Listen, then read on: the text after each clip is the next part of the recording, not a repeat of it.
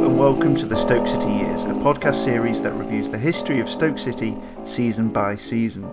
In this series, myself and Tony Lloyd will be reviewing every individual league season in the history of Stoke City Football Club from 1888 to whenever the present day is when we finish this project, celebrating the good days, remembering the bad days, and hopefully providing an educational, who knows, maybe even entertaining look back on Stoke City's history. So, Tony, where are we up to right now? I think we've just finished 1893-94, and it seems like it's been a really long time since we did this, but I think that was a season where Bill Rowley nearly went to Everton and at least 2 people died. Yes, that was quite a downbeat note on which to end the last time we recorded one of these, which was about 5 or 6 weeks ago. So we are a bit ring rusty, but we're going to dive straight in to the 1894 to 95 season, and let's see if the Chemical Brothers stuck around that long. In 1894, Oscar Wilde gets arrested for gross indecency. Blackpool Tower opens, and author Robert Louis Stevenson dies. But the real Jekyll and Hyde performances came with the Potters as Stoke City continued in the United Counties League. And just kind of refresher for everyone, Tony, we're in the red and blue stripes. Is that a new development? I can't remember what we were wearing the year before. I think maybe we were Sound of Me typing. I think we were wearing red and blue last season, but we were wearing the white and blue that looked like the 92 away strip. I immediately recall without Googling.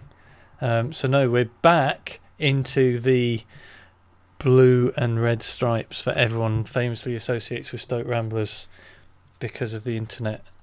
And here we are. Yeah, so we're in the Barcelona colours that we... It was nice when we brought that back for our 150th anniversary, brackets not really 150th anniversary, brackets don't tell Forest. Definitely was. I've got proof later on in a forthcoming episode. Oh my god, this is exciting. Stoke City are in the United Counties League, having... Well, we finished 11th in the First Division last season. We did. Go on. Well, and we're still in the First Division again, is that right? What's gone on? Yes. Where did we finish? I can't believe I closed that tab. I think we finished sort of mid-table last time. I think it was 11th. If anybody's listening to the last one and then this one straight away, they will know if I'm right or not. Probably not. But we also played in the United Counties League, which was an interesting diversion that had 2 groups of some teams each playing each other, and then the winner of each of those sort of mini leagues played each other, but it was spread over the whole season, and one of the leagues was the first half of the season, and the other one was in like April the next year or something, and we finished second, I think, in our group in that one. But we revisit the United Counties League this season, and I don't exactly know what happened to the United Counties League. I remember in my research for the last episode I found out that it only ran for a year and a half, because attendances, as we saw last season, were absolutely rotten. Fixtures weren't fulfilled and it just sort of crumbled. I can't find all the Stoke fixtures in this year's UCL competition, but I did find an article from sort of the end of 1895 or late in 1895 which sums up the outcome, if not the detail. That's the Derby Daily Telegraph say, "A contemporary states that the United Counties League is dead. Its life was ever feeble, flickering and uncertain. Peace to its ashes. But its decease has left a few dates to fill up by some of the more prominent clubs, and the result is that there's been a strong list of entries for the Birmingham Senior Cup." So, yeah, nobody cared about it when it was going, and then nobody really cared when it went. It feels a bit like the Checkatrade Trophy. Yeah, a confusing league system and woeful attendances. Marvellous. So yeah, we could say that we were going to win it. I don't know how anyone would prove otherwise. That we were poised to take. We were absolutely robbed of that exciting trophy. So, and apart from that, how did we get on? I mean, you said Jekyll and Hyde. I think that's pretty kind. We weren't very good. Neither was Hyde. Oh. We finish 14th in the First Division, and that is kind of fortuitous because we finished the season really, really strongly with 5 wins in our last 6, including 2 5-1 wins, a 4-2 and a 4-1. So what gives? What was up with Stoke this season? Who were the key names? What was happening? I think we were absolutely shit until March, but then we beat Wishaw 9-0 away in January in like the Scottish holiday matches, which as far as I can tell were exhibition games where the English teams decamp to Glasgow and play, and Everton lost 4-1 at Celtic and we battered Wishaw at Wishaw. So I'm putting it down to that, even though that was in January. I assume, given by previous episodes, we probably signed a couple more Scotchmen as well. But yeah, we just had this amazing run in March where we win. Yeah, we 5-1, 4-1, 1-1, 5-1, 5-1, 4-2, 2-1 to just sneak away from the horrible Test match relegation spots. And we lost in the second round of the FA Cup to Wolves. Right. So we finish 14th in the league, and does this set up a playoff then? Wait, yes, we did end up in the Test matches. I just said we didn't, but we did. Now this is really interesting to me. So we finish 14th. Liverpool get relegated. They finish bottom, or I don't know if they're technically relegated or they're voted out or whatever. They finish bottom. Derby finish 15th. We finish 14th, and then above us are West Bromwich Albion and Small Heath. But we go into a test match against Newton Heath, presumably from Division 2 at this point. Newton Heath, obviously, precursor to Manchester United. And we play them in a playoff for our status in the First Division. And this is quite interesting in that in Wikipedia, the venue is marked as N, so neutral venue. And I just clicked as to where the neutral venue was. It was the Athletic Ground, also known as Cobridge Stadium, which was a football stadium and greyhound stadium located in Cobridge, Stoke-on-Trent. Well, originally it was going to be played at Bramall Lane, and then they found out at the last minute the ground wasn't available. So representatives of the clubs met at Stoke and after consideration agreed to toss a coin for the choice of grounds between Burslem and Ardwick, and Stoke won the toss, so we played in Stoke. Yeah, so this ground was at this point Port Vale's ground. Admittedly, I'm not a Stoke local, but I hadn't heard of Cobridge before, so that is new to me. And yeah, okay, there you go. But yeah, so we win a neutral game in the city of Stoke-on-Trent to kind of preserve our Football League status, our First Division status. And in the FA Cup, we actually beat Newton Heath as well, away from home. So we're just dicking all over Man United and pretty much no one else this season. We go out the cup to Wolves in the second round. So that was pretty much it on the pitch.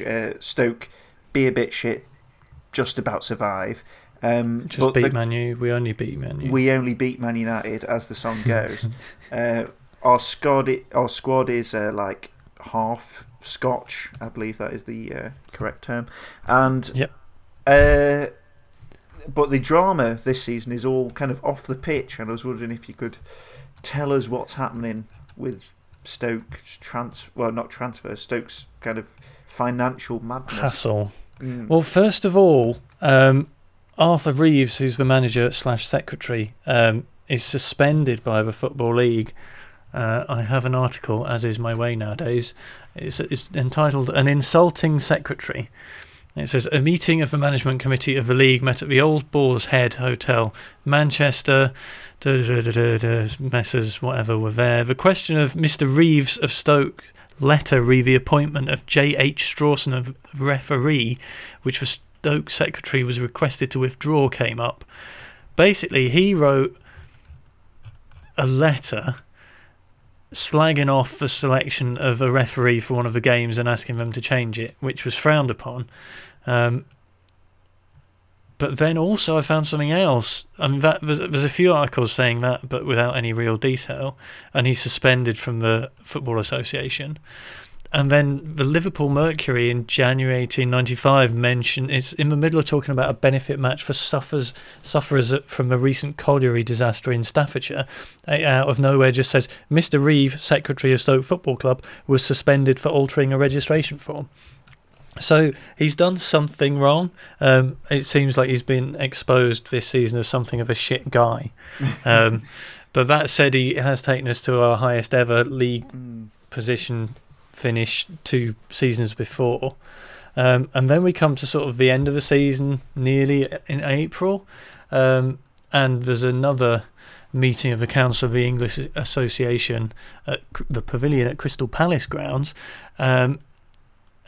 Something about income from a cup game, and then Mr. Reeves, late Stoke secretary, I don't think it means he's dead, appeared and applied for a remission of his suspension, but the request was not acceded to. And then it goes on to talk about the question of signing Scotch players on the league forms of English clubs. So he says sorry, and they say no, tough. So that lands us in a bit of trauma, and then we come to the actual end of the season, and it seems we're in all sorts of trauma, because this is from the Athletic News. It says, for some time now it's been apparent that either a great radical change must be effected in the constitution of the Stoke Football Club, or else it must cease to exist.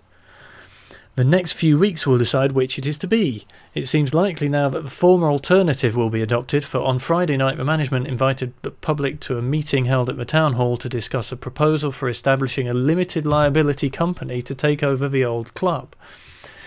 There was a moderate attendance. Something.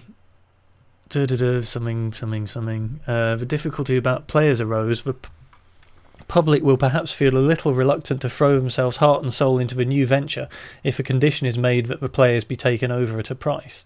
So basically they're going to form a limited liability club to get away from all the debt, but also they don't want to keep all the players because they're rubbish, or the fans hate them, or there's some happiness there. And somebody's written a letter in. Oh no, this is the published official announcement. This is from the article. I look forward with confidence to the establishment of the Stoke Football Club Company Limited, and under its rule the old organisation should rise phoenix-like out of its own ashes and begin a new life. Other clubs have done this thing, and with success. Why not Stoke? And then the next article just underneath, which you might remember from us tweeting about it a few weeks ago, was Port Vale winner match. Readers in general will doubtless accept the intimation conveyed in the headline of this paragraph with considerable incredulity, but I can assure them that it is nonetheless true. So yeah, Vale won a game as well, so that was nice. And then we finally... That's such a Victorian sarcastic put down, isn't it? It's quite hard to say as well. Yeah. That was quite an effort. And then we have finally a prospectus of the new Stoke Football Club has at last been issued, and it is much what it was expected to be. It is stated in italics that the vendors undertake to indemnify the company against all claims and liabilities whatsoever incurred on or before April the 30th, 1895, which of course means that, among other things, the new company will be entangled in no way with the difficulty with Mr. Reeves. Oh God, the difficult Mr. Reeves. We've literally set fire to the club, started a new one, and not paid any of our debts just to get away from this bloke slagging off a referee or amending a registration form or something. So farewell, Arthur Reeves. We have enjoyed success under you, but not unlike some future Stoke managers, you have outstayed your welcome. So at this point, we are essentially Stoke City Sevco. No, we're just Stoke Sevco. Because we're not a city for another 29 years. Very good, very good. Yeah, so that was a bit of a mess. Just not just the podcast, but the season as well. But we've muddled on through it, and we've just about emerged the other side as a slightly different, more damaged club. So just a kind of recap then of the 1894-95 season. The chairman was Mr. S. Barker. The manager was Arthur Reeves. Boo, boo. We played at Victoria Ground. We finished 14th in the First Division, requiring a test match win to preserve our First Division status. We went out the FA Cup in the second round. Our top goal scorers were Joe Schofield and Billy Dixon with 13 apiece.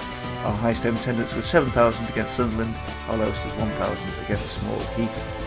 Thank you very much for listening to this Stoke City Years.